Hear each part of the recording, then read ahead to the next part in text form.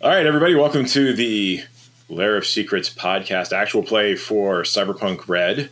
When last we played, which was quite a while ago, after cracking open the Titan 1X prototype rig and securing the black box that the Maker Enclave had hired the Edge Runners to acquire, they caught sight of an inbound Zeta Tech Aerocop.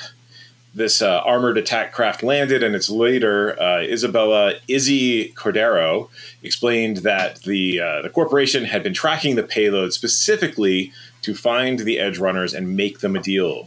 10,000 euro bucks each up front to spy on the makers for them. The Edge Runners rejected the deal, slamming the corpos, and a firefight broke out.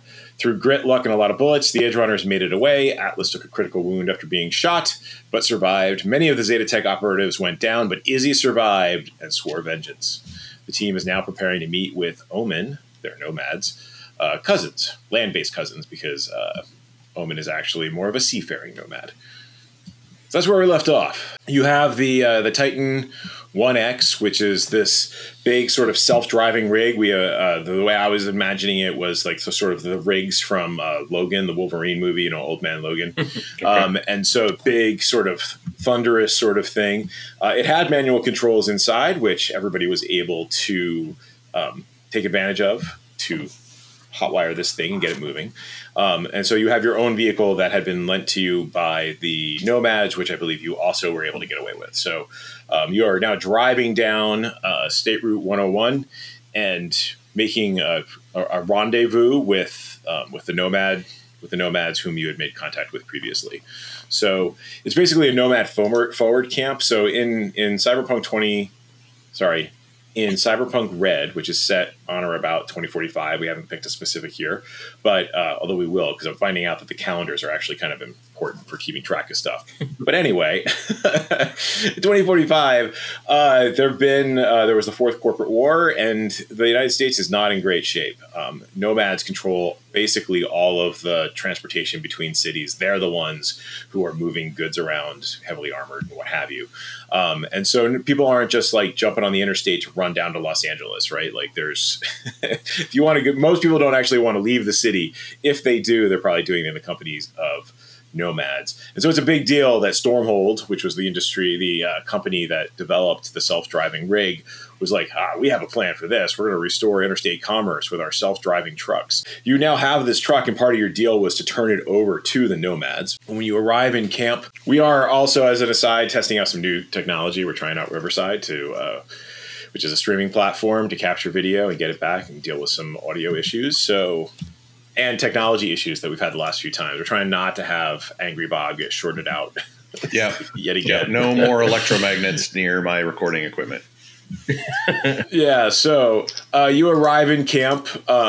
You are greeted by Rachel Razorhawk Thompson and four of her associates. So this is like a forward camp for the Nomads. Basically, they have them kind of scattered throughout California, where you can they'll come into this camp, set up a trade deal, move on. This isn't like the main Nomad rally point or what have you. This isn't the moving village sort of thing that we saw in 2077.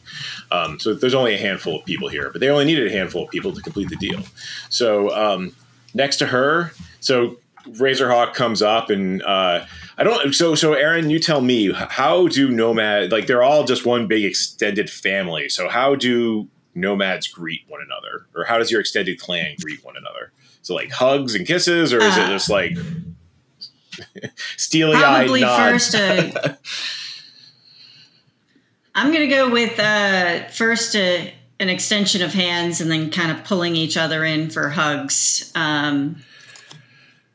As they're a family, so a greater extended family, and whoever you work with will change on a fairly frequent basis on a run, so you've got to all trust each other.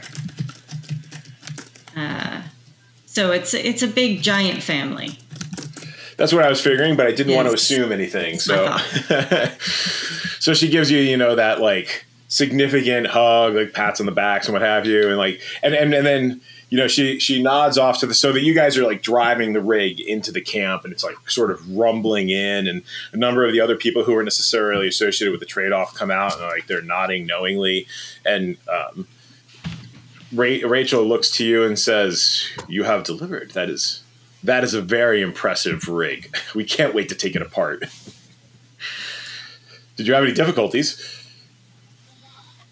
A lot, and some corpos tried to get us to change sides, though many of them are dead now. You might want to look for other tracking stuff on there, too. And, yes, yeah. There is tracking devices on there, and it wasn't a good deal. It was a bad deal. Were you followed? I think we lost them. Mostly we killed a lot of them. So the largest concern is we probably need to stay out of the city for a little bit because one of them got away. One of them's alive, and she knows our faces, knows our names, and she's going to be putting a tag on our back. Although she's walking back. This is true. The Arrow Cop was destroyed. So Rachel nods knowingly and just she turns and says, "All right, Wrench, why don't you and the boys start tearing this thing down? And you heard Omen. Take a look for any tracking devices, and like they'll roll it into sort of like a wire mesh net cage, which is intended to block radio signals or any other things getting out of it. This is not their first rodeo dealing corporate tech. They are more than happy to put you up. So Rachel, she's I should have described her. She's clearly a tough customer. Cyber arm reinforced with like titanium micro struts for increased durability and strength, and she's got a skin weave that is like, it doesn't sparkle in the sun. Rather, it just kind of absorbs the sunlight, and just her appearance is very muted. This other guy comes up. Clearly, his name is Wrench, Danny Wrench O'Connor. He's got a Kang Tao Type 97 submachine gun kind of hanging from a strap around his neck, and he's got like this a utility vest overflowing with spare parts and gadgets, and then a cybernetic tool hand that, as you watch, he's like approaching it, you can just see he's like rotating through the like sort of the mental menu of all the different things that his tool hand can do, right? So it's like popping out the screwdriver, and then it folds back in, and then the laser cutter pops out, and like what have you, right? And he is exceedingly eager to tear this thing down. Rachel just gives you, or rather Razorhawk gives you like a big wolfish grin as she sees Wrench going over, and like the crew starts to descend on it, and they and start tearing things apart. You can see through the wire mesh as they're just like exceedingly like it's like this is like a chop shop, right? Like they're taking it apart, they're documenting it as they do so, like to figure out which piece goes where, and starting to like lay it off to us. Once they've screened it, they start assembling thing off to the side. And she says, Big Mama is very impressed with your work, and we might have some additional work for you in the future. And so this, we had the deal, but we feel like we can offer you a little bit more. You are family. And she kind of looks to everybody else around you. And your family is welcome here. So we're more than happy to put you up for a couple of days while we tear this thing down. And, if there's any particular gear that you would like, you can go visit Arnold over at the Gear Shack, and he will hook you up. So out of game, like basically up to a piece of gear up to 200 EVs in worth can be acquired from them. Ooh. Is that each of us? Each. Oh, cool. Yes. So, sorry to interrupt. I'm doing this documentary thing on Edge Runners. I was wondering if you'd be okay with me filming, keeping everybody's names out of it, faces out of it if need be, but trying to bring light to the plight of everybody out here and what the corps are doing to the world. I think Razorhawk kind of takes a step back and is like, this is family business. That's why I asked. APT chuckles a bit at this. APT just kind of grins. Well, I will applaud your motivations. There are things that should be known about the nomad lifestyle that should only be known by nomads and perhaps a few trusted associates. It is not the sort of thing that should be broadcast to the larger world or even Night City. All right. That's why I flexes her cybernetic arm a little bit. Angry Bob is biting back a sarcastic, like, oh, you mean like the nude orgies out in the dusty desert here? But he bites that back because, well, there's more of them than there are of him, and they're a lot smarter than the gangers that we dealt with earlier. This is true. So I will say, just as an aside, the focus of this episode is really on downtime. We had some folks talk about like, hey, it'd be cool if you showed your downtime. So this is going to be less high action and more figuring out what our characters are doing when they're not edge running. And also part of this is figuring out the economy of Cyberpunk Red, because the crew is paid 500 up front. They have 500 Eurobucks up front, and then we're going to get another 500 on the backside. But as we're finding, as we get into like the economy, that doesn't go very far. Nope. So we're going to be figuring out people's lifestyles, what kind of stuff they'd want to be, just how big of a gift is gear up to 200 EVs. So do we still have to go back to our fixer and get the other 500? You have to meet up with the makers and drop off the black box. Maker, yeah, there we go. Yeah. So the Maker Enclave has already established like the drop point. Okay. You would have gotten a ping about that. So so how bad? So I forget, Josh. How badly beat up is Atlas? I know we were looking at this before offline, but I had a foreign object. That was where, like, if I moved more than like four yards or something like that, I resuffered damage. But it was a first aid. It was just a first aid check with a 13 difficulty, and it looks like we already did it because I have a roll a 15 first aid. So yeah, I think you took the whatever piece of metal shrapnel out of you, and then, but you're still injured. So yeah, I'm still like at 30 of 45 HP right now. Right. So I'm not feeling too great. Right. So but we pulled the bullet out of me. I don't think anybody else is injured, are they? No. No, I wasn't injured. We got off remarkably easy. The solo did his job really well. Yes, he did. Shot things and was the bullet sponge. Very good. All right.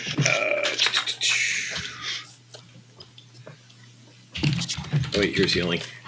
I have my tab set up in the book, so I don't have to remember what stuff is called, because the healing chapter is called Trauma Team, which I love how things are evocative in the naming of the chapters, but it doesn't really help my brain when what I'm looking for is like health and healing. Page 188 is the critical injury chart, if that's what you were looking for. No, I was looking for how to recover. Oh, just recover. So I was looking through and I'm going like, well, Angry Bob doesn't really need a lot of cyberware or anything like that. And then I just happened to open up the book and I see shoulder cam and I'm like, wait, what? Oh, it's a cyber arm option. Maybe Bob needs to replace his arm. It's a pop-up camera in the user's shoulder that tracks independently of the user and records video and audio to an onboard memory chip or a linked agent. So, and it can be successfully concealed without a check and can be drawn and stowed without an action. So that's like Angry Bob's like familiar at that point, you know? All right, Ted, get some footage. Well, I can give you some downtime actions. Omen was really pissed last session at the end at killing all those people and ending up with a giant target on their backs. Could have just said no and gotten out kind of cleanly, but now there's sort of a blood debt owed, and Izzy Cordano is going to come after us no matter how much money. There's basically going to be no swaying her that much. She's going to come after us. Omen drove back really silent and angry the last time, but then now seeing the nomads has calmed her down just a smidge so that she's not going to explode at everybody else here. She's going to go and work some of that off with some martial arts, which she was trying to train in anyway. Cool. So I will. So I found the page just to talk about healing. So because this is really only relevant to Atlas. We'll come back to you in one sec. But it says once a successful stabilization has been reached, the target will heal a number of hit points equal to their body for each full day they spend resting, spending the majority of each day taking it easy and doing only light activity until they're full HP again. If the patient pushes it, they will gain no HP that day, and the wounds will reopen, and they will need to receive stabilization again to restart the healing process. Unless you're mortally wounded, but you're not mortally wounded. Yeah. So how many days is it going to take you to get back up to full, Josh? My body is 7, so like 2 point something. 2 point low number. 2 days would get me back up to 44 or 45. Let's put it that way. Okay, so basically, we'll say it's basically 3 days. Yeah. And is it the intent? So it's probably going to take them 3 days to tear this thing down. Is your intention to like? I don't know that you have a specific like the makers are looking for it to be delivered. But we'll talk about that in a sec. So obviously Atlas needs to chill and rest for a bit, and the nomads have already said they're willing to put you up. I'm assuming it's going to take a couple of days for them to like really tear down and document the Titan. So I'm trying, I don't remember if I had this in the notes about whose fixer actually made contact for the initial deal. Did we ever figure Probably that out? Was it APT? Yeah, it was mine, if I remember correctly. Okay. Yeah, because I only have Sorry, enemies. Netrunner APT. I don't know why. Have you met you? I don't know why. I'm sorry, David. I don't know. I keep picking an angry Bob. APT has a thing about media. I'm sorry. Did we have a name for your fixer contact, Chris? We did. I gotta find it. Just a second. Let me see if it's in my character sheet. I might have put it in the relationships. Path friends.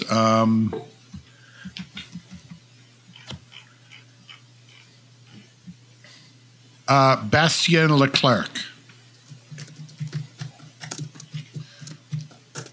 Okay, cool. So that was Bastien Leclerc? Yeah, he goes by Priest. Okay.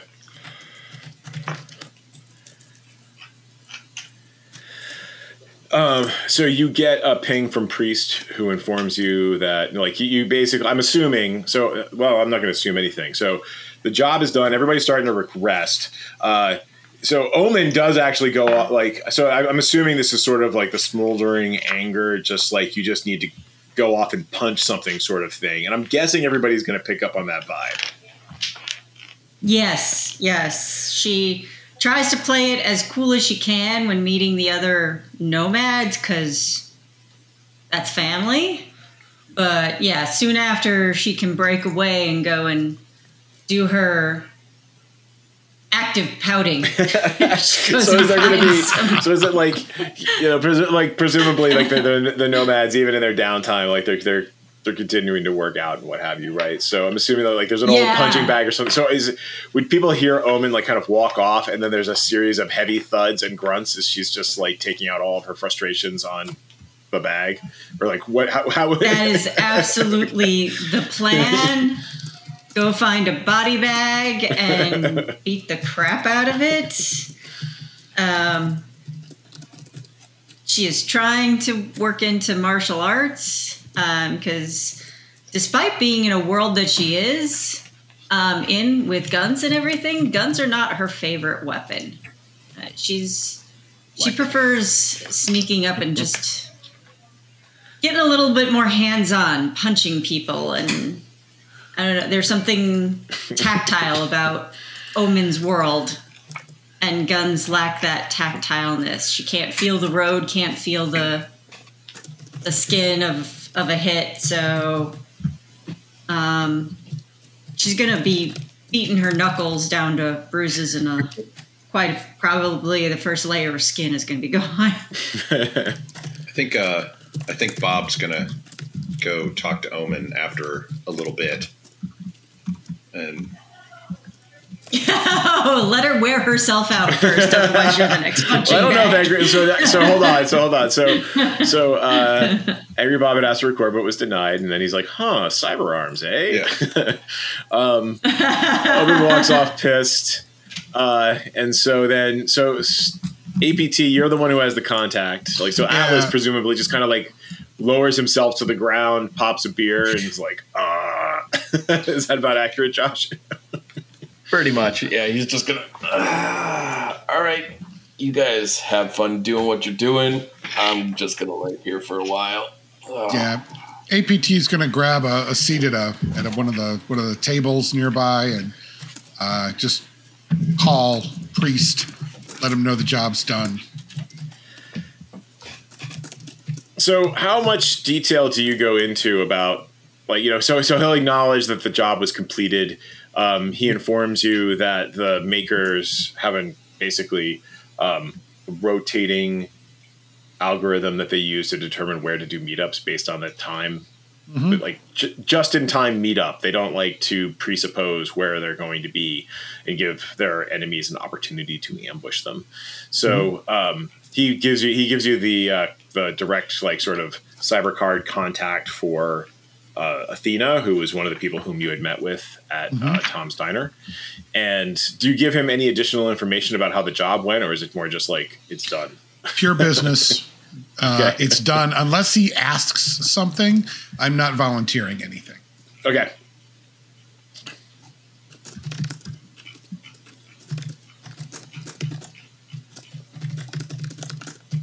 Okay, so per the deal, you will get your final payment after you do the meetup with Athena. Okay. All right, so let's see. So that's about it for now. Is there anything else that APT is doing immediately after the I'm assuming it's a couple hours have passed, but it's not like significant developments would never necessarily have happened. Probably wander over to that the vendor tent. See, I've got my eye out. I'm looking for a backup drive from my cyber deck. So okay, if they have one of those, I'm gonna pick one up.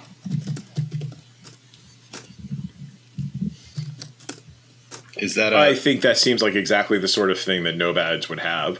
Yep. I don't know what the equivalent is with. So how much does it go for in the? 100. Okay. So yeah, so I mean, say something, David. I was just wondering what it was like in terms of equipment. As far as the game goes, a backup drive, when it's installed on a cyber deck, it saves non-black ice attacker, defender, and booster programs that are destroyed by pulling them into the backup drive an instant before they meet their end. Okay. Which means that I don't have to rebuy things. So that would be probably be under the cyberware stuff or the cyber deck stuff. I was looking at the master gear list, which lists cyber decks, and I was looking for it there, and then realized, we have cyber deck hardware, which is a separate list. Yeah, it's in cyber deck hardware. It takes up 2 slots. Yep. I think that's a excellent purchase. Yeah, so it's a little dusty, kind of beat up. Probably was taken from a deck that had been shredded, but it's wipe and totally adequate, right? Like, it's refurbished. Yeah, no, that's fine. And it takes about an hour to install, so APT will get her toolkit out and get to work just to kind of kill time. So remind me, because I have notes from our last adventure, but I don't. I was trying to remember exactly how the shooting started. So they started it. Was it like? No, I don't remember. I don't remember. Atlas wanted to. I think it's. Atlas wanted to take out the rest of the party. He wanted to use his grenade or his launcher. I remember because I was like, "Oh, Omen is really pissed about that." So you wanted to try out his new rocket launcher on the corpse, on the corpos? Yeah, pretty much. That was my recollection. Cool. So, some time passes. Angry Bob, you're going to try and go talk to Omen? Yeah. So, You're waiting until she's collapsed in a heap, I presume. I'll wait till she's got like a water break sort of thing. Okay. Yeah. So you walk up, she'll shoot daggers, and, her eyes will shoot daggers at you. So, why are you so upset? It's obvious, but we got away. Things are pretty good. You said yourself. It's obvious. What needs to be said? I don't know why are you upset? Like, I don't know. I don't get it. Then it's not obvious. Man, media. Keep it plain. It's obvious to me that we got away pretty clean. So We didn't get away clean. We've got giant targets on our back. What are you clean as talking you can get about? in edge running. You realize that she's never going to stop hunting us. You realize that, right? You make a lot of enemies in this business. Okay, but we've made them early, and we don't have any ability to really defend What was the against choice, that. though? What was the choice? They weren't going to let us go. We wouldn't have been able to finish the job. Sure they were. What? So Omen starts crunching her fists again. You want to argue? I don't want to argue this. I just want to understand. Like, if we're going to do these sorts of jobs, we're going to make enemies. And, like, when you deal with the corpse, they're not going to walk away. So we should go out of our way to do that. What? So we should go out of our way to do that. But they weren't going to let us walk away. Which is what we did. I wasn't walking away. I was driving away. Without the truck. Without the black box. They weren't going to be able to take it. Sure, taking out the helicopter. Great idea. No argument there. What are they going to do when that was gone? Well, then we still would have left enemies behind. How are they going to... Okay, let me ask you this. We've got enemies right now and worse ones. How would you have resolved it? Driven away. Quickly. It's how that works. I don't know that would have worked. Well, then I guess we have a difference of opinion. You leave bodies, you leave debts, and we have a big one now. That seems like a great cutscene. Yep. So, meanwhile, back at the forest, not at the forest, at the fire. How's Atlas feeling after all of this, right? Like, and what did he do with the random piece of metal that he pulled out of his body? Like, is he putting it on a chain? Did he just toss it over his shoulder? Like, does he have a collection of these things? No, like I basically took it and I'm just like, as I'm laying on the bed, like just healing and everything, I'm just staring at it and kind of like twirling it around in my fingers, thinking about how I am going to make a necklace out of this. Like, this is a pretty cool, like, little badge of honor and a good reminder of everything that we went through. So, thinking back on that, though, so I guess how much can I push it before I'm pushing it? Like, am I able to, like, get up and walk around and look at the cyberware stuff? And oh, yeah, I think so. I mean, I think the key thing is if you're actively...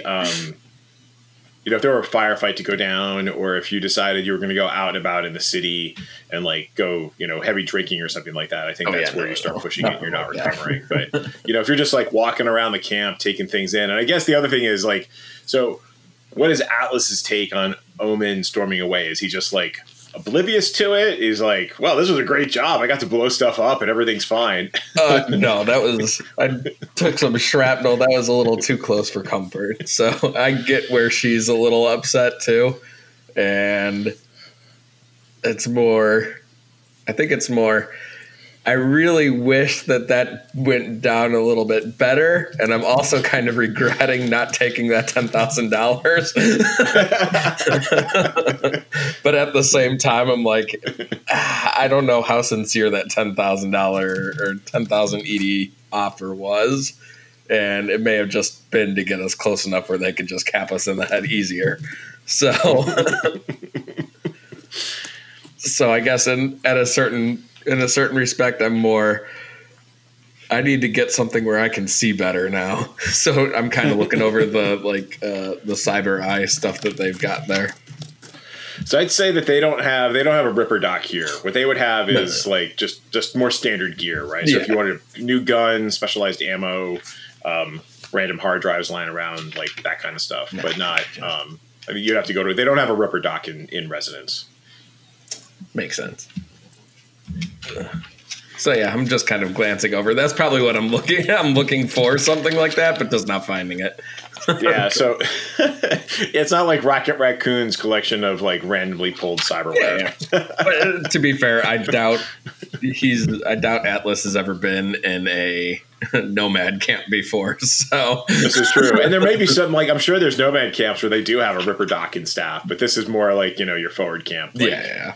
There's random crap that they've managed to salvage or trade for. Typically. So there's like scopes, right? That kind of like, if you were looking for some add-ons to your weapons, which I'm not even totally aware of what's available. Yeah. They probably have a scope or something like that. See if there's like some attachments for the assault rifle that I've got and stuff like that to make it a little bit more deadly. I didn't even think about that. So while that's happening, so things can just kind of like continue to happen fluidly. Are there any other major like role playing confrontations that you would expect to happen on this particular day? Not on day one, no. Day one, I'm mostly just if I'm walking around for like 5-10 minutes looking at what they got, and then I'm going back and just laying down and falling asleep. So the next day, So night passes. You continue to hear the whir and like gleeful exclamations from the nomads as Wrench is just so excited about tearing things apart. The next day, there's you check your. So who among your characters is in the habit of checking the scream sheets? Definitely Angry Bob. What are scream sheets? So scream sheets are like the equivalent of like newspapers in 2045. And remember, okay. as a media, I get rumors. Okay, and cool. That's under your control. I guess, so I believe. Oh, is it? Okay, I'll have to look that up. So, okay.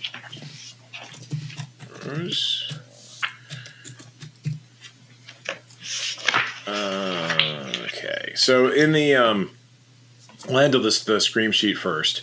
So there's two big stories that dominate things, and so like the scream sheets are like, I imagine there's not like one monolithic scream sheet. Like there's a whole bunch of like individual ones that you could follow. They're more like collections of like news feeds and stuff like that. So I'm imagining that Angry Bob is like has the mix of like not front page news, but like one step lower, right? Like the happenings amongst the edge runners, and like you're trying to get a sense for like what pops right out of the background static that is Night City. And there's a story there. Self-driving semi stolen. Stormhold claims machine is on extended shakedown cruise in a daring midday edge runner attack on Old State Highway 101. A daring midday edge runner attack on Old State Highway 101 led to the loss of Stormhold Transport's Titan X1 prototype. According to confidential informants, the prototype was lost near the Iron Oasis intersection of State Route 101 and County Road 13. Bob starts cursing loudly, by the way, halfway through this. This was his scoop. Well, we'll get to that in one quick sec. So, because I should have asked you another question beforehand. So, it might have actually been filed by you, right? Okay.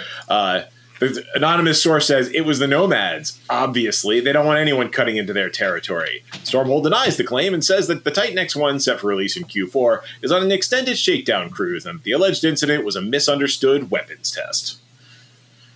Nice. the other notable headline and there's a lot of like spin-offs and speculation and sort of like the equivalent of blog posts and podcasts, just like the city is abuzz with this, is the Thruster Blade Rumble annual tournament ramping up. Get ready for racing mayhem as the Thruster Blade Rumble returns. The citywide tournament, sponsored by Malorian Arms, kicks off Monday and runs at locations throughout Night City, culminating at the end of the month with the championship races at McCartney Stadium. Would you like to know more?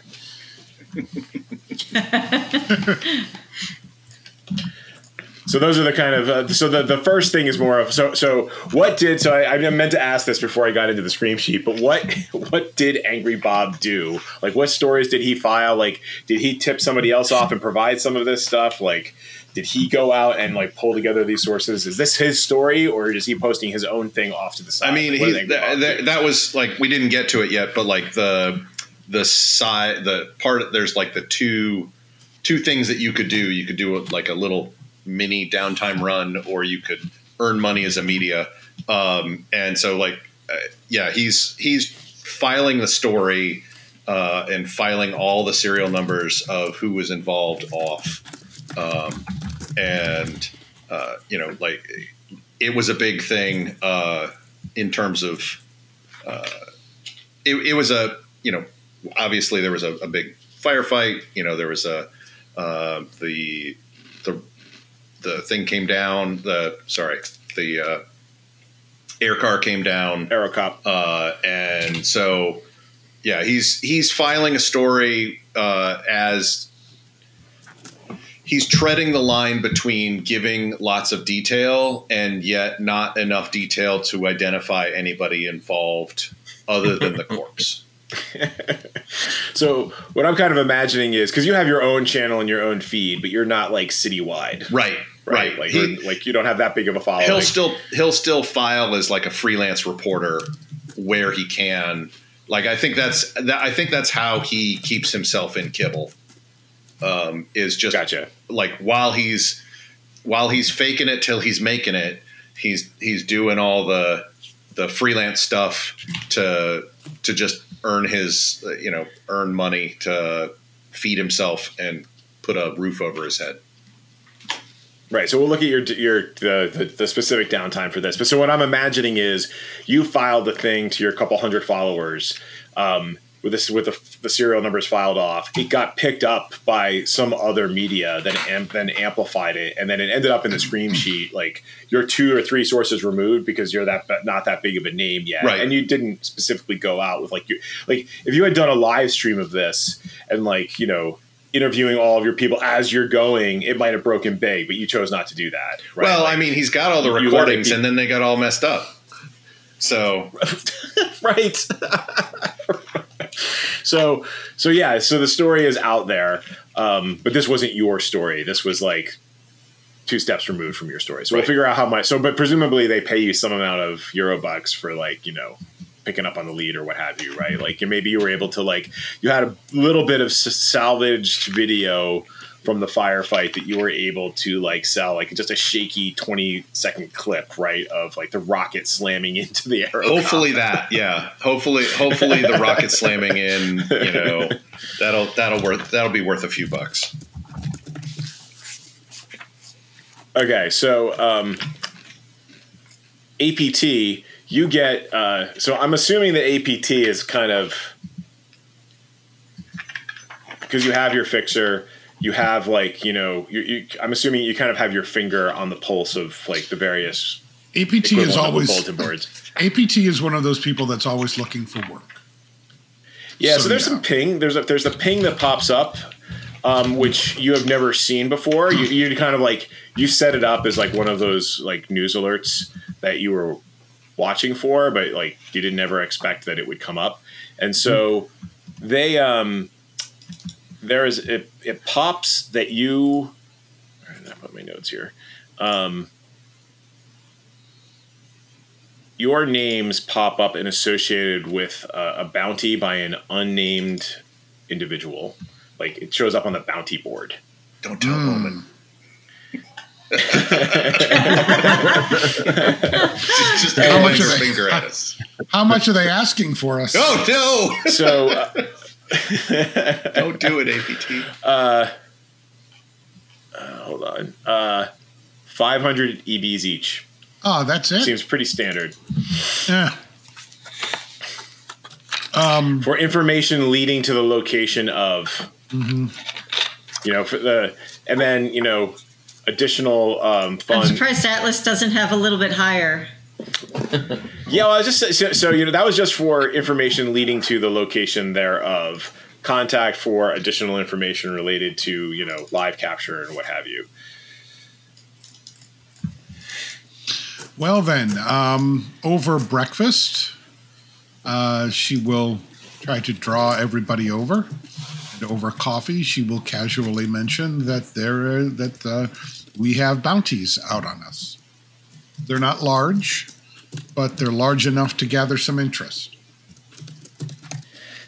And I would say that, like, they don't know the specifics of everything, but I think Izzy knows who Atlas is because they had a moment, if I remember correctly. So Yes, they I did. think the bounty is like so. The bounty is for more information about an edge running crew led by Atlas. Led by. Right. Nice. So he is. No, that's great. That's awesome. Yeah. So, but when I get to the end of my very soft-spoken little announcement, I look at Atlas and say, "What should we do, glorious leader?" So, And there's descriptions of the other edge runners who were in, because I think they would have been able to catch glimpses of all of you at one point or another. But like Atlas is the one that they had the most information on, that they were able to say, yeah, this is the guy. Yep. And they don't have necessarily the known associates for everyone else.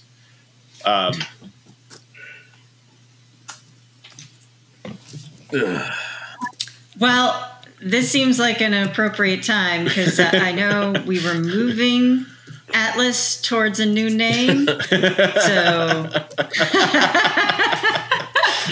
I just love how Omen. Omen is just completely unable to handle the fact that there's a bounty on her. I think that's hysterical. It's like, God, what are you, new? Did you not expect this? I don't understand. APTU is incredibly blasé about this, by the way.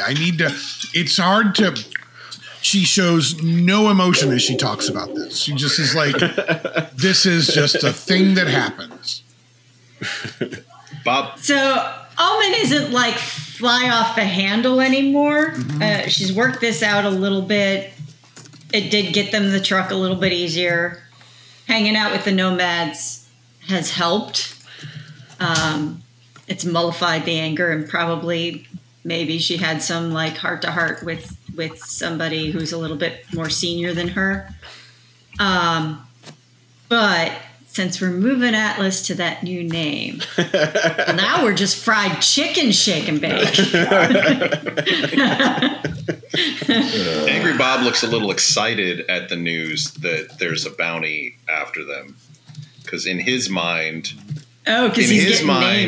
there's some fame that goes along with that, which is, you know, notoriety, which may mean that, you know, people start picking up on his articles and video. So. Yeah, that could be your edge runner crew, fried chicken. Fried chicken. That's a crew name.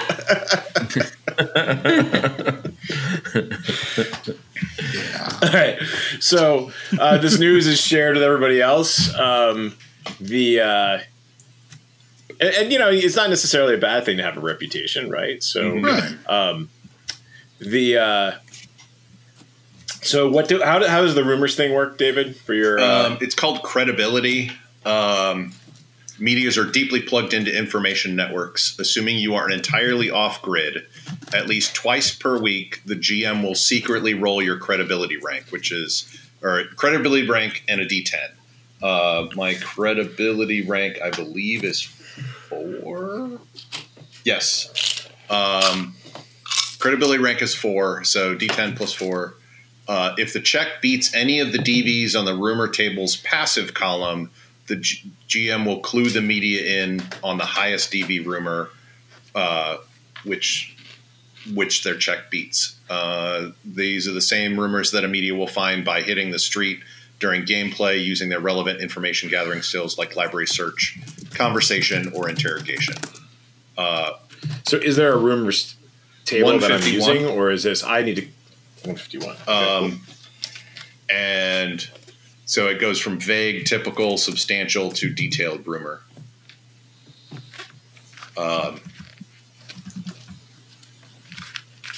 When a media is actively looking for a rumor, they roll stat plus skill plus D10, which I'm not actively looking for a rumor right now. Okay. So you did not pick up any rumors. Okay. I guess I would just tell you that if you did, not that you didn't. But either way, you don't pick up on a rumor. Like, right. So no more or new less, info like, comes to me other than the scream sheets.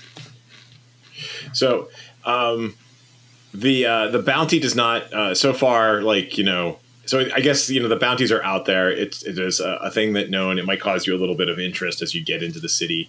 I think it would be a function of, like, other edge runners might look at it as a little bit like they look at Atlas a little bit more, you've got some standing now, but it's only 500. They're not going to necessarily go and turn you in, right? As opposed to there could be certain corpo related hounders are like, yep, this is what we do. They're just like, it's bounty hunter, Dog the bounty hunter, right? Like he goes out looking for you, and they're just like, yeah, 500 still pays. It's going to buy you some kibble and some cheap beer. So you might have a couple people who are looking for you.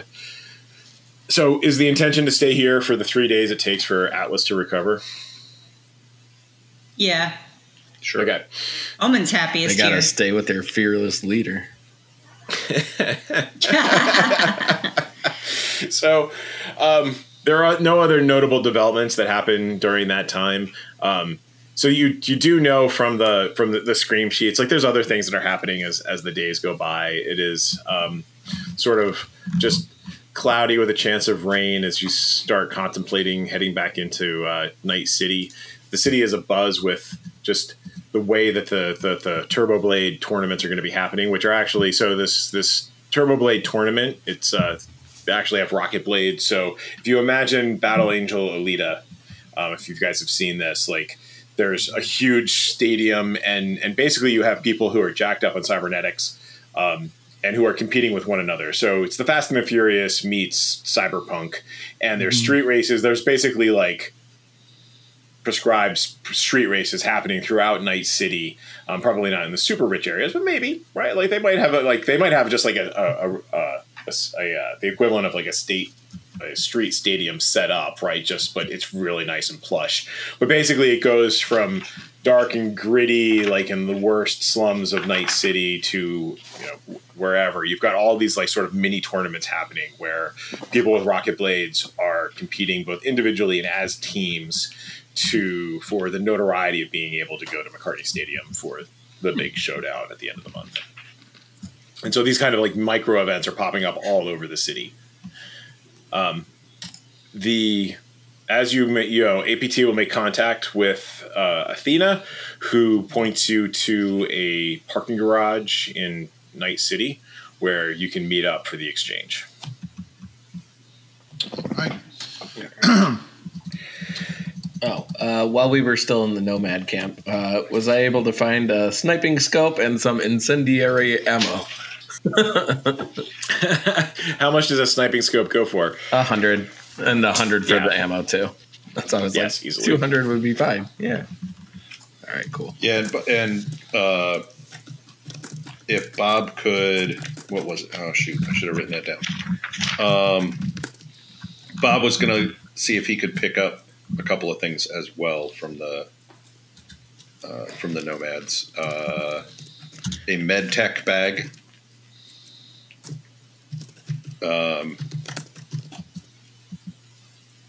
Probably a handful of memory chips.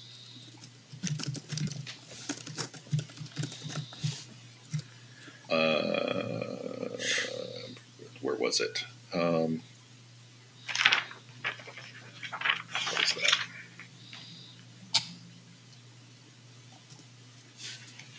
Nope, that's not what I wanted.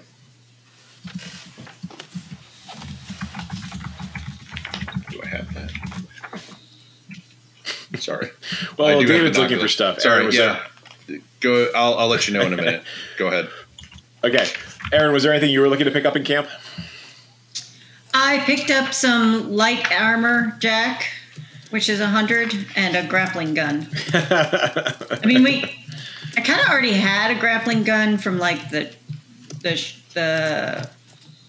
You may already have light armor jack too. planning session. Oh, do I? Okay. So I have to kind of look again, I guess. Okay. I don't really find a whole lot that I like in the equipment section. Are you in page the 300s? Page 300? Okay. Yes. 351. Oh, clothing. I don't know where clothing is. That's what I was going to get.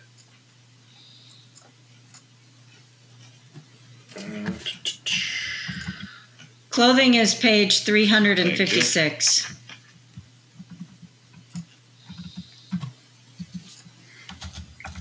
Clothing's expensive. Wow.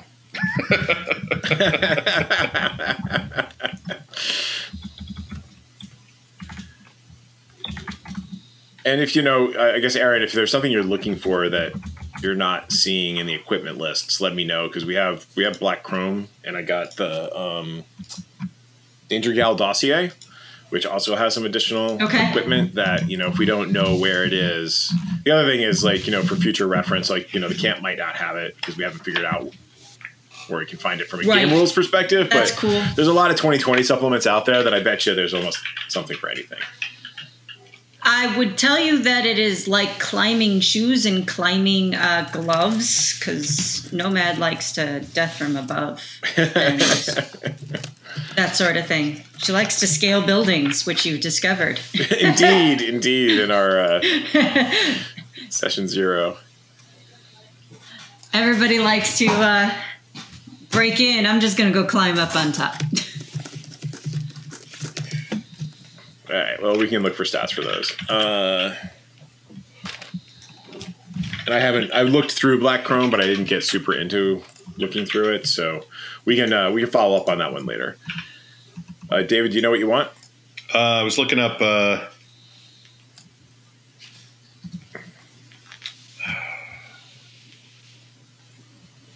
You know what? I will pick up a Nomad leather jacket, but I'm going to end up paying 50 of my own money to help pay for that. Okay. So he's got so picked up a med tech bag, 5 memory chips, and a Nomad leather jacket. So, he needs to blend in different places, different times. Yeah, there you go. All right. Anybody else doing anything while you remain in the Nomad camp? No, sir. Bob's going to talk to people. I mean, he doesn't always make people angry. He's just going to get to know people. That remains to be seen. We'll find out. Let's just, he's got some decent social skills. Yeah. So why don't you go ahead and roll one of those? What are you trying to do, too? Just to get to know people. Making friends? Talk to people. Okay. Maybe make some contacts. I rolled persuasion, right. Or I could roll conversation, which is not as good. I would say conversation. Conversation. Why? This is more of That's not so bad. I got a 16. 16's not too bad. So I think they're put off by the media. Like, your request was such a faux pas, right? That it just throws everybody for a loop. But by the third day of hanging out and drinking and not pulling the camera out or shoving a right, not microphone pulling in the camera face. out, and sort of the news of the corpos, right? Putting a bounty on you. It wasn't connected directly back to Zeta Tech, but the idea that there is actually now a bounty, it's not a huge bounty, so they're not particularly concerned that someone's going to be showing up in the Nomad camp that you've drawn danger to them. If it was 10,000 apiece, they'd be like, yeah, you should be moving along. But, all of this kind of comes together that you have a little bit more edge than you seem to. You just seem like an over-enthusiastic news hound when you showed up in camp. Was their take on it. And so, you chat with a couple of after a few beers and a few smokes, like they don't want to talk about like their personal lives per se, but they'll want to talk about cool things they've had. Other like I think logically it goes to other things that they have found and taken apart. Gotcha. And like, you know, there's inevitably sort of like the sort. I'll go back to the Fast and Furious. Like you've gotten to the scene where family is hanging out, you're having a bunch of Coronas, and you're talking about like all those different jobs you've done over time. So, you know, they don't necessarily give you your calling cards, but you now have a better insight into nomad culture. And you know, if you were to hook up with these nomads again, they wouldn't be unhappy to see you. Cool. Aw, you're making friends. I tried. And I think both Razorhawk and Wrench would be like, you know, they're kind of like the leaders for this group. One hand's like the Razorhawk's like the person who's running point, and Wrench is the person who's kind of handling the text on the back end. And so I think in terms of contacts, those would be people whom you would be able to reach out to if you needed to. Okay. What was it? Razorhawk and Wrench. Okay. There we go. And Razorhawk just kind of gives you like all of the ways that you are a media dumbass. That's sure. Like her contribution. Like Wrench is like, you know, he's telling you stories, slamming back the Coronas, like, you know, yeah, this is fantastic. Meanwhile, Razorhawk is like looking at you like you're going to get yourself killed if you wander into additional nomad camps pointing cameras around. And so she proceeds to like just kind of like, it's in a somewhat affectionate way by the end. I just would love to hear her open this with, you know what your problem is? Yeah. You're a dumbass. It's like, well, it's good to be self-aware, you know. I've been called worse, so. I would like to explain to you, you are a dumbass. APT will, she's pretty quiet, but she'll sit around the fire with people. She does a lot of listening. She'll chime in occasionally. It would come out that she comes from a European nomad clan. Oh, okay. That is her background. She doesn't go into details about why she left or what happened, but, you know, she'll say something like, oh, this reminds me of this thing in France or blah, blah, blah. And, but she's not actively trying to make contacts or anything, but it's almost like she's trying to not be antisocial. You know what I mean? Right. Her inclination would be to go to sit in a corner and tinker on her deck, but. Right. And I think that buys you a little, like, you know, I think nomads are like, you know, they would see you with respect, but also some confusion as to why anybody would leave the clan. And, right. You know, probably don't poke too much, but like look at you with some additional respect. I'm not quite, you know, it's trying to just think through the nomad storyline in 2077, right? Like, well, right, exactly. And, you know, so I'm sure there's both curiosity, respect, maybe a little bit of wariness, but not a whole lot, but something that makes her more human to people instead of just sitting in the corner tinkering on her deck. Yeah. Right. All right. So time passes. They give you a vehicle not as cool as the one that you had, but non-discrete. Serial numbers filed off to get back into the city. They give Nomad a place where she can drop it off with a contact. And so you're able to get to the meetup with Athena, and I'm gonna move our screen over to the parking deck here. Excellent. And I have to move me over to the parking deck too. On the ride there, APT is going to bring up, we should be prepared for a double cross. It kind of out of nowhere. It's like she's been processing the whole time. And she's like, we should be prepared. That's all I'm saying. I don't know anything, but. I mean, that's kind of why I upgraded my gun before I upgraded anything else. So you arrive at the parking deck. You know what?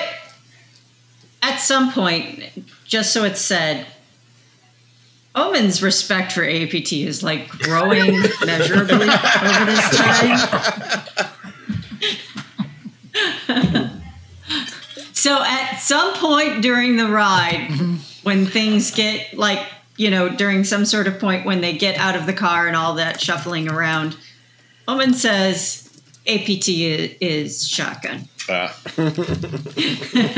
knows what this means to a nomad, so she will happily take shotgun.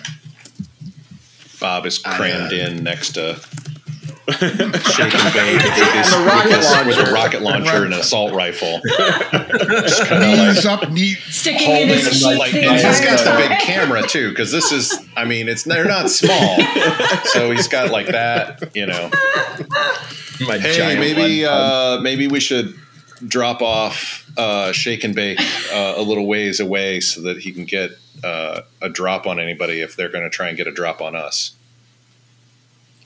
So I have to ask. So you're kind of crammed into this like mini, right? Because your Aaron's like Omen's default ride is not a particularly like great ride, correct? Luxurious car. It's like a subcompact. So, right. So there it is awkward. Like the rocket launcher is the rocket launcher like probably has to like point like you've popped out the back window and put it in the trunk so the rocket launcher. I was going to say the rocket launcher has no ammo anyway. I probably just shoved it in the trunk. I don't think it's big enough to like. I'm just thinking this is like a subcompact. Like the problem is you can't put it in the trunk. I thought we would. Right? So it's like when you go in a small car and you go to the lumber store and you need something, or you go get something from a store that's just too long. It's like shoved in the trunk, but it's like hanging out between right. There's the orange Angry tape Bob, off the back to indicate. Yeah, between like Angry Bob and Shake and Bake, it's just like sticking out between them. They have to kind of like duck underneath it to talk. So I want to know what happens with the. I imagine there are momentary, like with any time you're on like a long ride with like 4 people, right? Like you guys are chit chatting, things are maybe a little bit awkward, but then there's that silence that comes. And what I want to know is, does the what happens with kind of like this unspoken anger that is out there with how the job went down and the rocket launchering of the Zeta, like that whole situation, like does it go unsaid, or is a moment on the drive where it comes to a head? There's some respect that Omen also has for now Shake and Bake. He protected the group. So there's some loyalty she has. She's keeping it stifled. Being dramatic is not very good in getting all obsessed in your feelings is not always the best way to run things. So I think it goes unsaid. I think APT would, while riding shotgun, just look over at Omen and do the, "You good?" And, give her the opening, but, just the very quiet, "You good?" We got a job to do. I don't screw up the job. We do. Although that was said probably a little bit more acidic. APT would grin at this and go back to tinkering. Just enough of a chuckle that Omen knows that she gets it. So does Atlas like do anything? Like clearly there's some residual tension, but I don't know that it's actually a thing you would act on. So you do you. I don't know. Does Atlas notice? I think so because outside of like the exterior, like I've got several guns on me at any point of time. He's also like this like goofy, like always kind of like got a like grin on his face kind of guy. So he's probably like just watching and seeing like the I guess the tension, and he'll probably be like, "So, think we could get through this part of it without me getting another slug stuck in me?" Fireworks were nice, but I didn't like much that happened after that. Now Owen's practicing some controlled breathing. And Was that meant like self-deprecating from Atlas? Yeah, Like, a little bit. as abrasive as Bob is, he actually cares about people. So, he'll kind of duck underneath the rocket launcher to be able to look at Shake and Bake. And it's like, I think you were probably right with what you did, but I think we need to have a longer talk after this whole thing's over about like giving people signals, and I think we're good, but not everybody agrees with how that thing went down. Oh, I thought seeing the jet was the signal. That's why I think we need to just have a sit down, nice dinner, maybe some beers, and sit down and talk. And, this is our first run together. So I think we need to like figure out how to communicate a little bit better. APT pimps up with maybe some code words. Yeah. All right, so you arrive at the so you approach. So how are you? So Omen, are you dropping off the vehicle at like the drop off point for the nomads, and then you guys are, because presumably your own vehicle is stashed somewhere else, and then you guys like huffing it to the. How are you approaching the parking garage? Well, as Bob was suggesting, he was saying let's drop off Shake and Bake earlier, so that he can get. Because this is a parking garage. Do we know what it looks like? Yeah, it's like a multi-deck parking garage. So are the sides open? Okay. Yeah, I would think so. I'm thinking like traditional parking garage. Like if we could... this map probably does not do it complete justice. Sure. But let's assume sight lines and what have you. But they're also not dumb, right? So you know that whatever they're doing, they probably like you would be able to like cover the crew, I think, if you were able, but you would probably have to, I think the nature of the parking garages would be that, and what they would pick is that there are probably sight lines in, but they would likely have picked it in such a place that there are strategically placed supports and or cars. Mm-hmm. Like if we could get like, I know that when we're in there, Shake and Bake may not be able to get a sightline on us, but if a firefight were to break out, we could get out of the cover so that they might get drawn out. And so the idea would be, and talking with the rest of you, it's like, hey, we should, he does a good job from long range. So, did you think you should all... I think we should place him there as a backup. I agree. We have him up top. Perhaps Omen and I take this stuff in, and Bob, you film everything. You don't want me to negotiate again? So is Angry Bob going to like take up a position next to Atlas to film from afar, or? No, I think he's going to go in with them. Okay. Because the makers, we've already met the makers. They know he's a media. They know he's already talked to them. I believe he's talked to them about wanting to do this documentary thing. So, he'll blur faces as needed. But gotcha. This is about edge running. Yes. You can't film edge running from a block away. Gotcha. Okay. The guy that we're moving with dramatic voice. It doesn't sell right? well. Yeah. What we're looking at here, it'd be like a David Attenborough edge running documentary. It's like observe the edge runners as they try not to get ambushed. The guy that we're meeting, is that the guy that we met in the diner that was basically filed off the serial numbers on the guns, or is it our main guy that we saved from being torn apart by that one gang?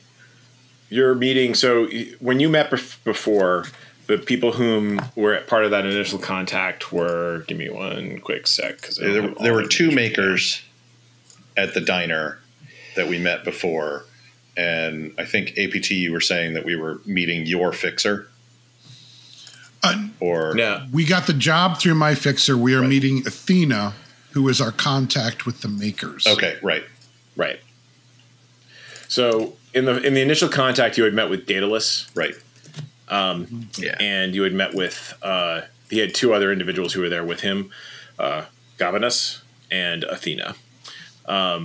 The Gabanus looked like he might have been the older man's son. So Daedalus was kind of like the grizzled leather vest wearing like maker. Gabanus was a younger guy who, he had the wooden handle of a shotgun protruding above one shoulder or what have you. And then Athena was wearing a chain shirt, obviously handcrafted, long sleeve purple shirt, strategically cut to expose the chain underneath, right? And two vintage 9mm pistols on her hips. So she looked like she was like the person who goes out and does the meet and greet. So you're not surprised that Athena is the person whom you would be meeting with. Gotcha. Cool. So you go into the parking garage. Who's carrying the box? Okay. I'll do it. All right, I'll see if I can find a good post to take up where I can kind of oversee everybody's movement. Preferably next to their guy that's probably doing the same thing. Across the way, right? Just kind of like nod to each other. It happens at night.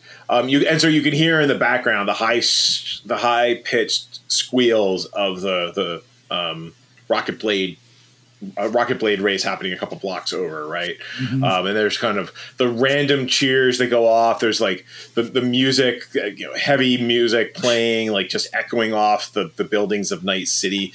The city feels more vibrant in a like collective sort of way than it has in weeks. Like there's just this energy that is going down in Night City. It's kind of, there aren't a lot of things that bring the people of Night City together, but the Razor Blade races may be one of them. Or they are definitely one of them.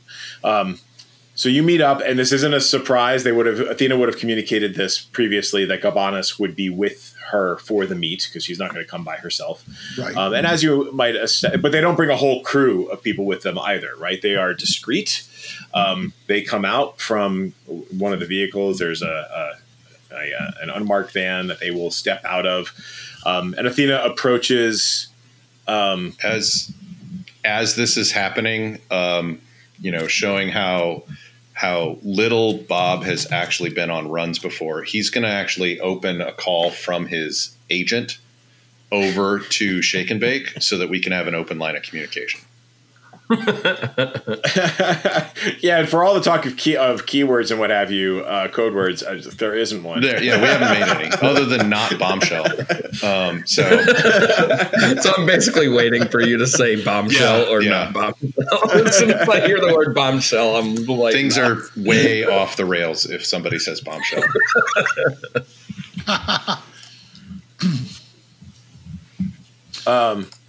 So, yeah, I guess we approach and APT will raise a hand in greeting and gesture at the box. Athena smiles as she sees the box approach. Sees the box, says, "You've done very well. Impressive." Thank you. We've disabled all the trackers. Should be clean and ready for you. So, how badly did you hurt Zeta Tech? Well, they put a price out on us, so I imagine enough. And she just kind of like chuckles a bit at that. Yes, we'd seen the bounty pop up on your friend Atlas. Has he gone to ground? She gestures behind us. He's up on a building somewhere. It's his way. Appreciative. You know how it is. Indeed. She kind of looks to Gabanus and says, well, we have our work cut out for us. And so I'm guessing, so would it be a wire transfer for the money, or would she give you like physical EBs? I don't know if they do the gesture thing like in 2077 or, I mean, it's digital in some fashion. Right. So probably wire transfer. Yeah, so she just kind of like makes the standard motion for wire transfer as you hand the black box over to her. It was excellent working with you. It's even more excellent that you were able to draw the ire of the corpos. They're all such bastards. They're down a truck. They are. Sorry? They're down a truck. It's being taken apart.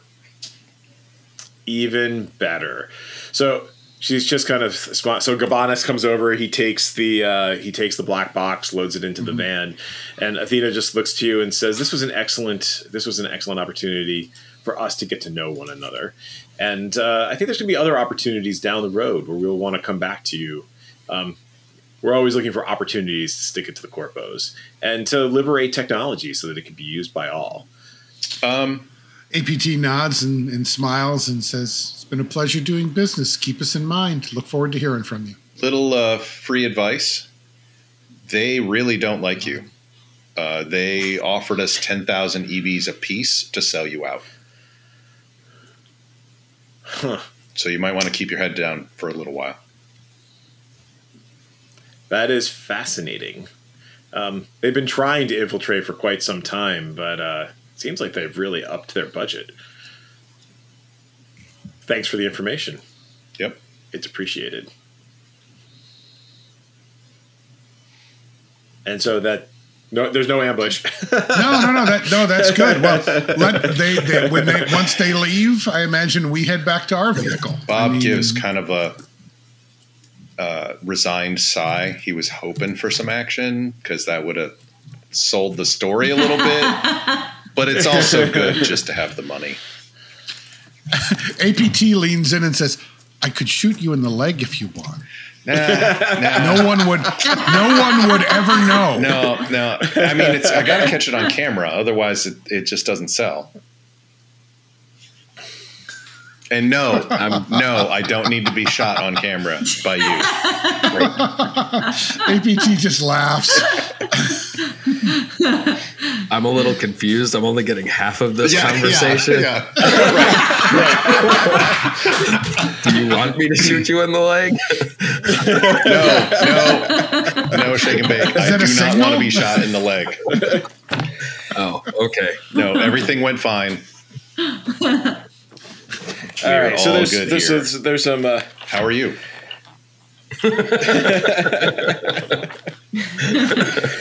So there's interesting things. This did not actually come up in character creation because it may be referenced in the book and I just didn't see it. But Cyberpunk Red has this idea of playstyle based improvement. So this morning I sat down and said, I should probably figure out what experience points are in this game. Yeah. There's not experience points.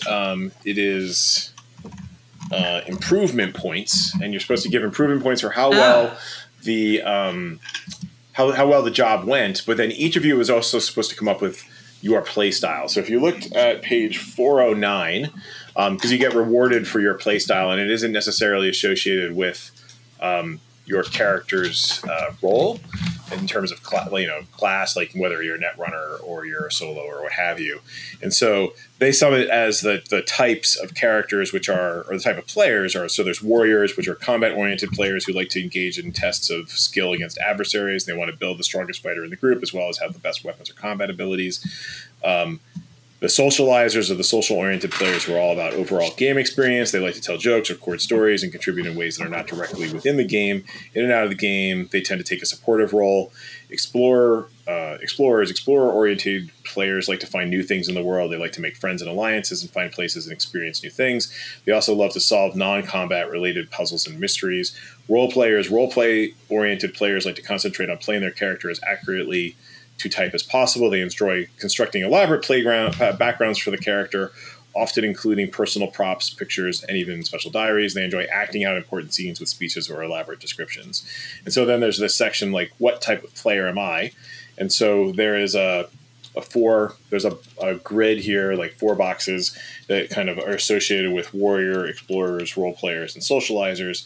And so the idea is that players take a small quiz after they finish player creation. We're a little late, yep. Which helps the player and the GM determine what playstyle best approximates their type.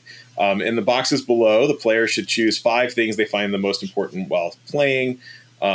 The box with the most circles is their primary play style. The box with the second most circles is their secondary play style. And so we don't necessarily have to go through this right now. It could be, because I don't know how we would accurately stream it, but it does actually go to XP, because the idea is this, like, if you have, if your primary, if you go to page 410, it then relates to your character, right? So if your primary role had been, say, warrior, then you would have gotten IP for used combat skills often, even if not to exceptional effect. And then you get more points for, like, how well you did that, right? So there's basically a rubric that you're grading yourself on, that we're grading you on based on how effective your character was within your own playstyle. So if you're a role player, then you would try and stress your role playing, and then you would get more points for that, right? And so when I go to actually award things, let's see. After each game session, the GM awards all players improvement points based on how successful they were in their mission. If the mission was finished successfully or unsuccessfully, the players gain improvement points based on their group success, taking the value from the group column, which is on page 410. Unless they did something that the GM considers stands out from the other playstyles that would award them more points. If you didn't finish the mission, you get IP based on your primary or secondary playstyle, unless you did something that we think would stand out that would award them more points. So, for instance, if Bob Jones is a warrior type and he manages to defeat all of the dreaded Team X by luring them into a crossfire trap, that would fall under the very effective or clever use of combat skills, defeating several opponents in unexpected or unusual ways category. So Bob would get 50 IP for that feat. So I think the idea is you're supposed to get, like, the base level IP, which I think there's group IP. If you look at the group, the group IP is the first column.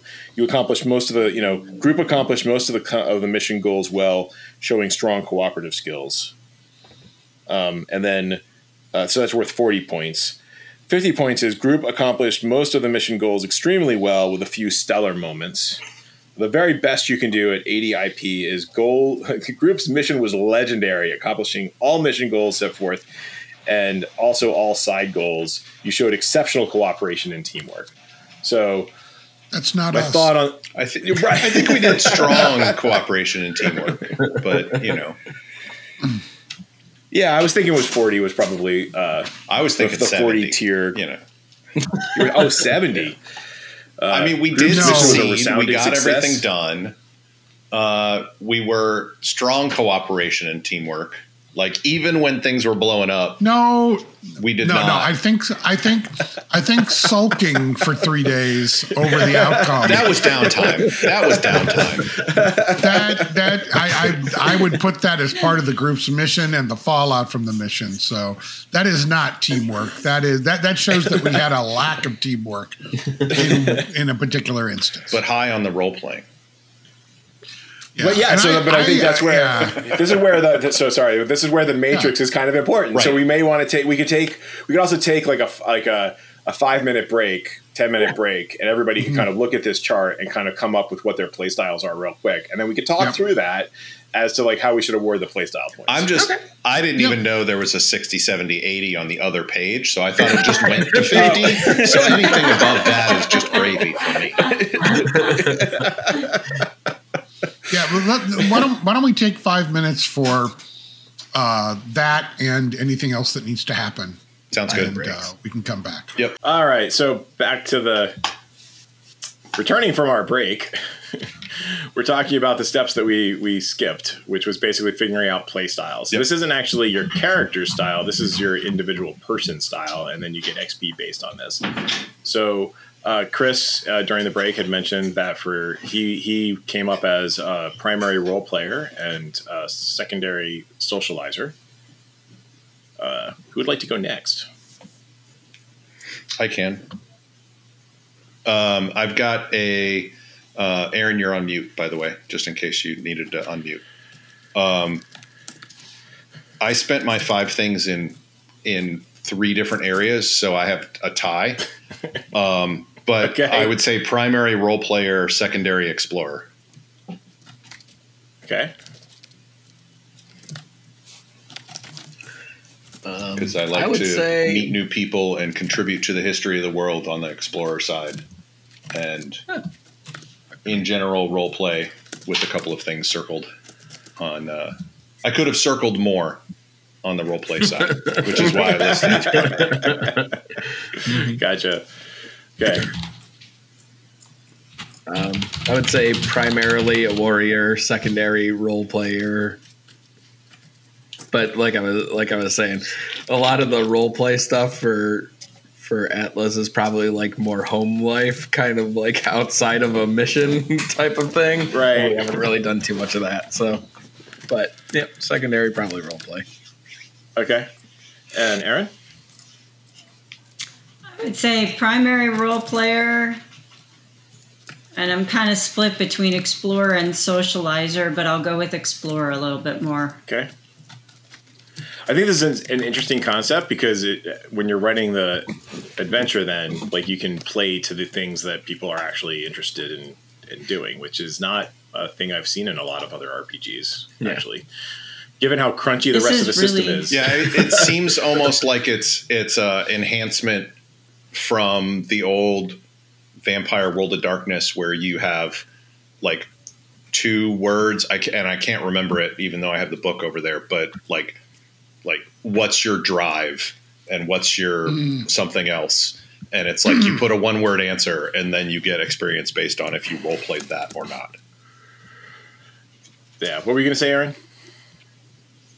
I was agreeing with you. I think it's I feel like one of the most interesting experience point or improvement point systems I've seen. Yeah. I feel like having role player as one of the things is a little weird, though, just because would you be playing this if you didn't enjoy playing role playing? This could easily be as much a strategy or a mini game as it could be I've played with a lot of people. Now, I'm primarily a role player. I got introduced to it when I was 16 and fell in love because I was in the drama program, and it was great. But not everybody plays that way, and it baffles me. But not everybody is in it for that aspect of let's pretend, right? I mean, there's the old school rules. The OSR movement that's been going on for more than a decade is like, hey, let's go back to the old rules where chainmail, original red box, that sort of thing, and play it like it was supposed to be played, which is a nebulous concept there. But the idea was a lot of more on the combat side and more on the characters will die fairly often, so you don't necessarily get super attached to them. And honestly, Cyberpunk Red does now have a minis game that you can play. They were showing it off at Gen Con and recreated the Cyberpunk 2077 dock scene with oh wow! Yeah, they had cargo containers. They had a big dock. They had a ship with cranes and all that kind of stuff. Most of it was printed with 3D printed, but you couldn't really tell from a distance. Like, it was really well put together. Yeah. So bringing us back to the challenge at hand. So the other thing that we talked a little bit about during the break was like the cost of jumping up to the next level, right? So for example, for a typical skill improvement to jump from a 6 to a 7, what was your skill that you were giving as an example, David? Like persuasion. Okay, so to go persuasion from a 6 to a 7 would cost 140 IPs. Yep. So so if we're looking at like, will this run cost you yielded you say 40 base for the group? You accomplished most of the mission well, showing off strong cooperative skills, and I think you guys mostly did. I don't know that it went extremely well with a few stellar moments, which gets you up to a 50, but with a base of 40 plus maybe some individual IP rewards, you're only going to be at like maybe half of what you need to improve that up. And so I think one of the questions I have for the group is like, this is a shorter term run, although I think Chris and I were excited about playing more. Like, do we want to multiply? Do we want to add a multiplier so that you can actually advance? Because at this rate, you would go on like 3 missions before you would have enough IP to be able to do a thing. Whereas, like, in Blades in the Dark, or actually, I guess in Scum and Villainy when we did that, I think everybody was leveling up every 2 sessions, maybe. Mm-hmm. Yeah, I think I'd be okay with doubling it. Yeah, I mean, the question is like if we do another few sessions and we're then pretty darn powerful, would people be willing to switch to a new character, and then maybe we either keep the same progression or slow down the progression for a longer term campaign if we wanted to do that. So yeah, I think you could drop gears, but I don't know. Even at doubling it, I don't know that you're going to get to that would just allow you to get to a 7. Yeah. a little faster in 2 sessions instead of like 3. Yeah, that's true. Very true. Yeah, for me to go for anybody to go from, because we all start at rank 4 for your roll ability, to go from a rank 4 to a rank 5 is 300. So that's quite a bit of IP. That's at least 2 6 to 7 improvements. So yeah. Right, because we could also do it like ×3 for the group effort, like as a way of, we want to just see what it looks like to level up a character. Yeah. I'm comfortable with that, if everybody else is. Yeah. So Yep. I'm cool with it. Aaron hasn't said anything. Aaron, thumbs up. Good. Okay. So I think I think we could, looking through. So there's this table, the point table, which goes through the different things that we had established, like what your primaries were. And so if you're looking at role player, the rubric would have for example, for Chris, so we have 3 people who are primary as role player. And so a 30-point gain would be frequent and effective use of role playing to accomplish a goal, acted, not rolled to accomplish task. 40 would be did something out of the ordinary role-playing wise, a clever speech or interaction in the game. 50, very effective or clever use of role-playing, a clever interaction or important role-playing moment. And then the equivalent for the primary for Josh, for Warrior, would be, starting at the basic, it's used combat skills often, even if not exceptionally effective. The mid-range there, the 30, is frequent and effective use of combat skills, defeating the most dangerous opponents on a given combat challenge. At a 50, effective or clever use of combat skills, defeating several opponents in unexpected or unusual ways. So what are your take on your primaries and like how you did during Well, I'm going to mention again that there is that second page from 60 to 80. Well, yeah, there is. But I don't know, so combat skills are absolutely critical to the entire session in this game session. Without the character's help, party would have been totally defeated. That's 70. I mean, I would argue for 60 for Josh, because absolutely critical to the character in this game session, allowing the character to defeat a major opponent or long-term nemesis single-handedly. He did take down the air car and most of the Zeta Tech crew. Okay. He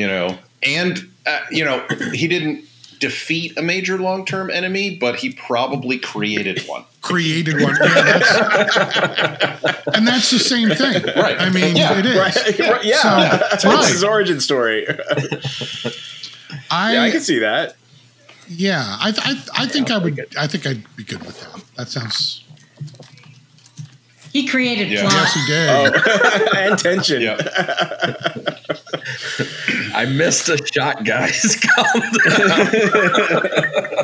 One of you have a 50%. You have a 500 batting average. That's pretty darn good with that rocket launcher. That was pretty good. Yeah. If we're going with baseball terms, not that I follow baseball. So for our our 3 role players, I've been following the Mets this season. Which means I haven't actually watched any games this season. I've just watched like all the news stories about how horrible the Mets are. I just keep hearing that batting 500 is a good average. Oh, it is. And I have to say, having coached baseball, trying to convince 12-year-olds that striking out 2/3 of the time is actually still pretty good. Is actually still pretty good. is hard because, they're like, but they want to hit every time, right? Yeah. And so it's like, no. Actually, if you were batting like 300, you'd be doing pretty good in the bigs. Yeah. So anyway, how do you guys think you did role playing wise? I feel like we were all at least at 40. I mean, I thought Erin's take on Omen and her reaction was really good. Yep. I've been ribbing David, but I think that just is a tribute to how well he's playing Angry Bob. I mean, Angry Bob, he rubs people the wrong way, even though he tries to make friends, So yeah, I think that's going to be the tension between our two characters, because APT does her best to kind of stay in the background, do the business, like any net runner, right? Mm-hmm. And you're like up in everybody's face and stuff, and so that's going to create that tension. But I think you've been doing a really good job with that. So I think at least a 40 for those. You could make the case that we got to very effective, especially since each of those things shaped the story as we got into things. I mean, Angry Bob shooting his mouth off before the beginning of the heist kind of set things in motion, and Omen's reaction after the heist. We had at least 45 minutes of role play and quips around that. Yep. Mm-hmm. Right. Advocating for myself, I did do the intros, even though they may not have come out very well. It's true. Doing the speak of I still have a job to do, and doing like the speech even when we were like almost about to start combat. It was epic. I loved it. I think APT has the added challenge as a role playing of like, because you are like the more of the background character, it doesn't lead to those like obvious standout moments. But I think they were there and consistent in the background, right? Like and helpful in moving everything along, right? And the quips with. I want APT to be that person that doesn't say much, but when she does, it's usually a zinger of some kind, or it makes a point. It's just she's very, very precision. I would hope that as APT gets more comfortable with the group, that she'll open up to the group more, and that'll give you more opportunities to role play. I think that'll happen. I felt like that was starting to happen with Omen. I felt like there was probably going to be a sub scene in there somewhere. Mm-hmm. I think it's all heading in that direction. But I'm also trying to keep in mind that you four are effectively strangers at this moment. But it can definitely head in that direction. Yeah. You're strangers in a very dangerous world too, which is another thing. Like you don't really want to let people in too quick, right? Especially in this kind of setting, right? So I think Erin's like the whole, I'm glad you remembered it, Erin, because I have a tendency to forget at the end of a session, like that emotional sort of like, yeah. But it's great that I think that Omen was pissed off and came into camp, and then it drove the whole tension of this episode. It could have been a very like sort of downbeat sort of thing as we just kind of like relaxing, but I think it created, I think that's 60. Yeah. So I think, and the Nomad background, like we touched on it a lot. I think it was a very important part of this particular adventure, and I think maybe. I mean, I could see 60s for we would have had a very different at least 50. I think we would have had a very different adventure had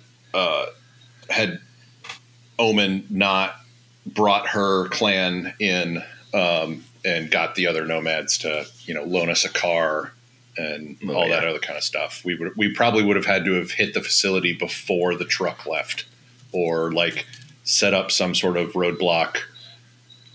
Getting a taxi out here or something like that, and then have to walk back. Yeah, I mean, honestly, so it might be Erin could be a 70, right? Like role-playing actions were critical to entire party in this game session, changed entire game outcome through convincing role-playing. Yeah. I'd be cool with that. I think you just argued us into 70. Right? Because, I mean, at the end of the day, Erin like really set up a lot of this stuff, and it was almost entirely derived from role playing, not just like roles, right? This is an interesting like self review. So, I mean, I'm thinking of the baseline. So, I mean, Bob did a lot of stuff that, like you say, did set some things in motion. So I could see 60 for Bob. Okay.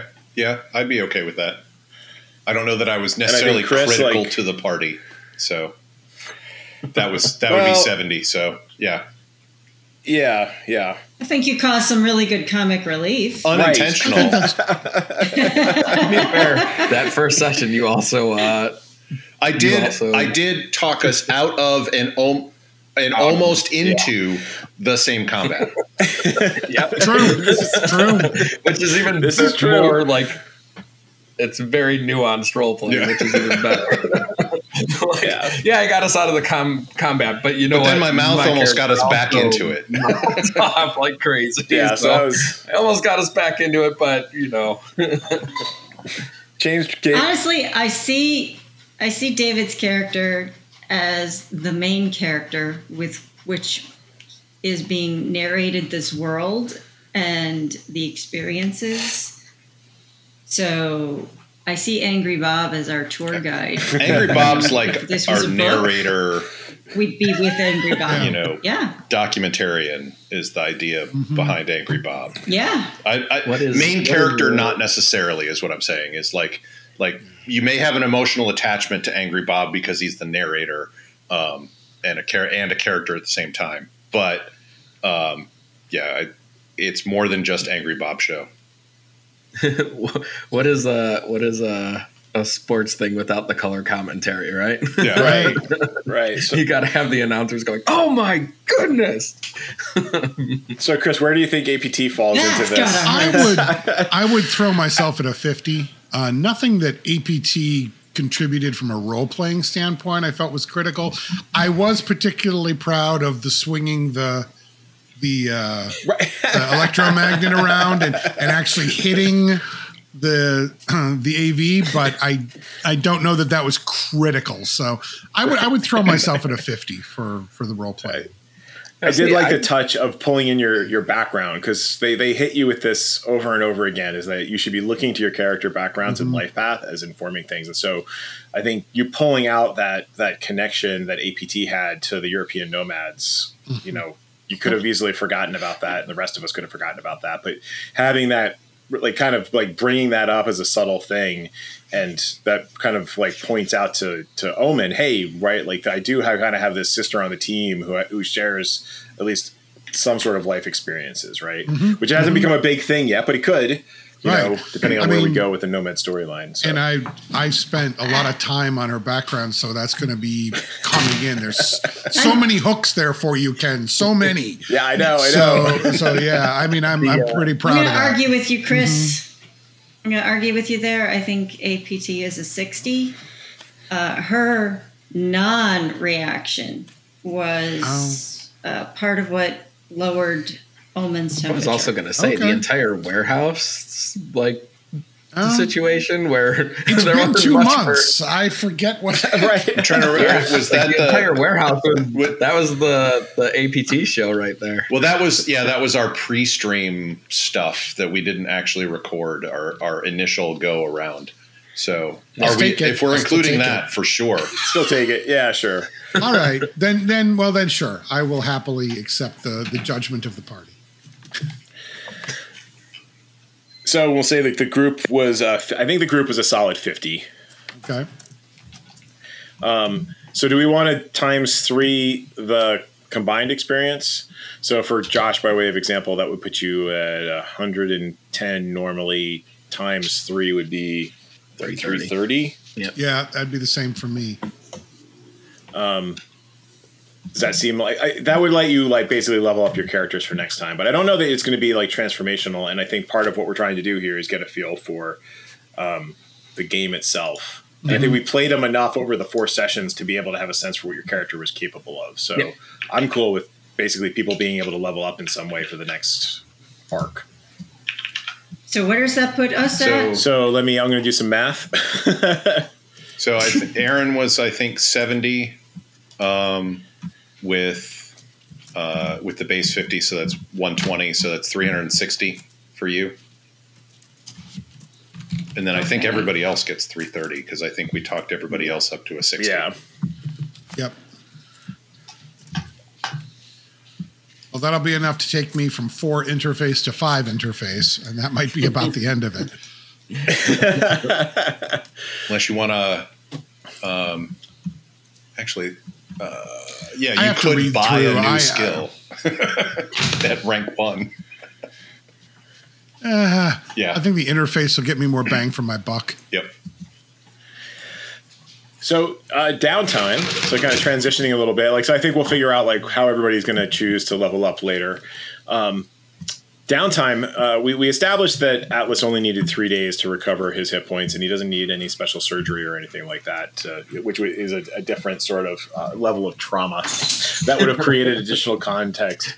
How much downtime are you guys thinking of taking? So Cyberpunk Red has a check mechanic for figuring out what you do during your downtime. I think it's on a weekly basis, right? Mm-hmm. Sorry. So how much time are you guys thinking like you go about your regular lives while you're setting up your next run? Well, go ahead. I know I want for Omen to be working through some of her issues with Aikido. Okay. I know APT would expect probably about 2 weeks, and she would be doing other jobs and hustles in that meantime.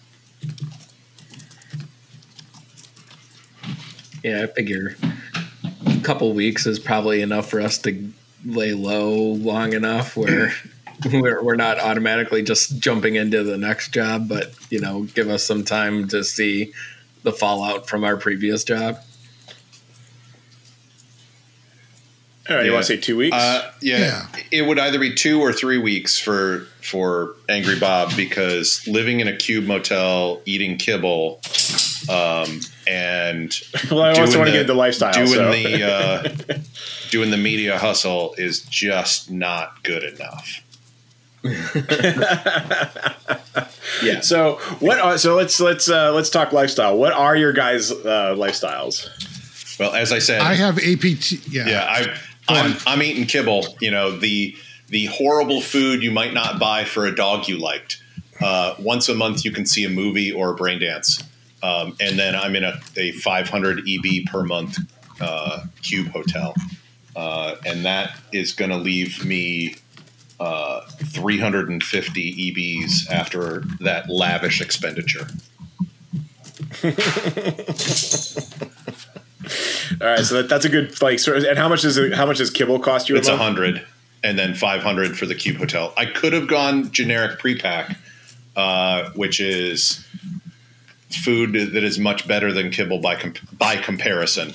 And each weekend I could afford to go out and have to a good bar or party or have a sit down meal. You know what? I am going to go to generic pre-pack, so I'll have 150 left because Angry Bob has to socialize and go out and meet contacts and talk with people. And so I think generic pre-pack is as low as he can go in terms of food and entertainment. Okay, cool. So we'll also, with 3 weeks worth of downtime, you'll also earn money on your side hustles. So Yeah. APT, what's your lifestyle? She's living the kibble lifestyle, mostly so that she can afford a better place to live. She has a cargo container. Okay. Sorry, what was the generic prepackaged cost, David? Generic pre-pack was 300, so it's triple the kibble. Angry Bob can't even afford the cargo container, which is 1,000 EBs a month, which is luxury. And he's like, man, if we had taken the 10,000, I could almost buy a cargo container for that. I'd only need then I can start another renting 5,000. it out, right? Aaron, how's Omen living? Omen lives, I would say, a little bit more dangerously than everybody else. She sleeps in her car and eats kibble. So she just likes being with her car, even over a cube hotel. So I guess I'm going to have to be rolling a survival check. Well, you're living on a street in a vehicle, so that's endurance. Yep. Oh, is it? Oh, okay. Where's endurance? It's under body? Oh, there it is. Oh, weird. I didn't even see Yeah, that. actually, you and I saw something earlier saying that it was a survival check, but now both of them say That's to live out in the wild. living in the Yeah. street, not the sleeping in the wilderness. Got it. All right, what page was the lifestyle on? 378, 378. 377, and 78. Okay.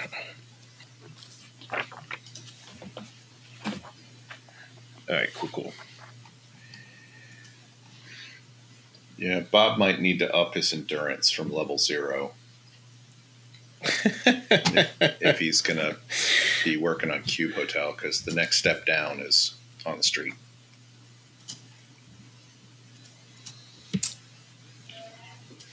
So it adds to her crankiness because she's fatigued. So presumably, I think maybe we would at the end of the 3 weeks downtime, we'll just do like a final roll for that and determine like how you come out of it, right? Because presumably you have some good nights and some bad nights, Okay. but most of the time you're just sleeping in your car, right? Yeah, Yeah. The book yeah. says sleep in your car will leave you fatigued the next day. So, yeah, that makes sense to Right. roll it at the end. Yeah.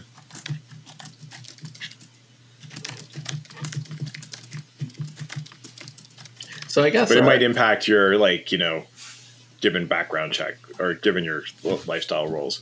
And so then, who am I missing? Shake and bake. Angry Bob. Oh, no, wait. Shake and bake. Shake and Bake. Atlas. Shake and bake after the job is done is going to go back to his cube with his what's the generic pre-pack for a specific reason. He's bringing home a little treat for his little kitty cat that he lives with in his cube. Got a little kitten. His name is Scratches. He's got a little scar over one of his eyes. A little stray that I found and took in. He lives Sleeping next to a cube. A cube hotel. It's You 500. have a single windowless room with a nice strong lock where you can touch both walls if you spread your arms. Flat pack furniture folds out of the walls, converting your cell from a chair with a desk to a bed with a small television, and you share it with a litter box. Yep. But it's cheap.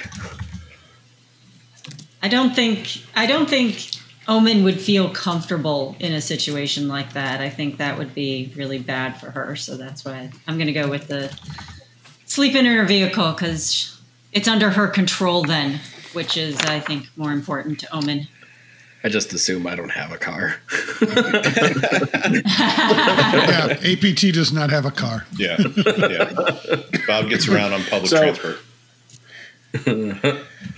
I'm walking everywhere that I go. So we're at 11:40. We've done a lot of bookkeeping. We've now figured out kind of the baseline for where your characters are at.